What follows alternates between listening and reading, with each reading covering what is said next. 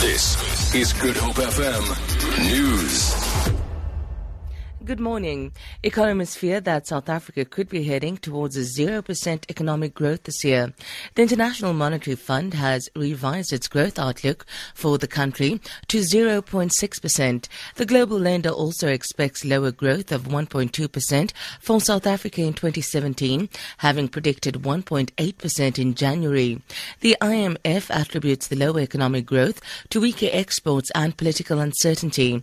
Economist Mandla Maleka is concerned that there seems to be nothing to sustain growth from falling even further. I think this is a disturbing revision. It is slightly lower than the January prediction of 0.7. At 0.6 is as good as 0% growth, which means that by the end of the year, by all means, they'll have to revise growth down to zero. So the economy is actually stagnant. Western Cape Police Commissioner Nkosi Jula says police are slowly making progress in gang-infested areas despite a recent spike in gang violence. It was sparked by the death of a gangster on the 31st of March in Manenberg and soon spilled over to other areas on the Cape Flats. Several people were left dead and injured. Jula has told a media briefing in Cape Town that additional police officials are being deployed to Manenberg and other high-priority areas such as Nyanga, Khayelitsha and Mitchell's Plain.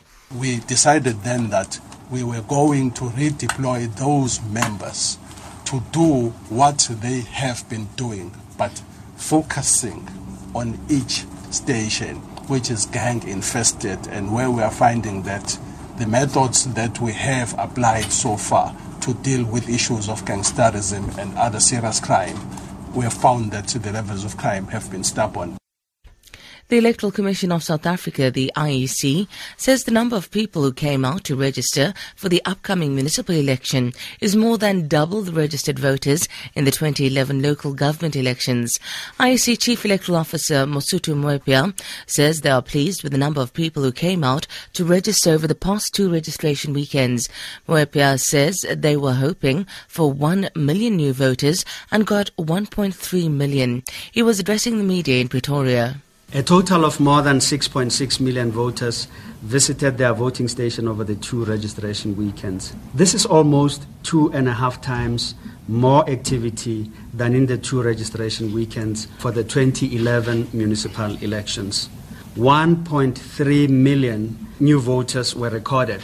The Electoral Commission is also very grateful to the youth for responding so positively to the call to register. Nearly 80% of those were first-time voters and under the age of 30. Sandparks has announced that it will be relocating Sylvester the lion to the Addo Elephant National Park. The lion made headlines when he first escaped from the Karoo National Park in June last year and again in March this year.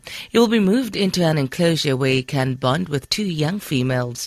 Initial plans to have the 3-year-old lion euthanized caused a public outcry. Sandpark spokesperson Wanda Mkuchulwa.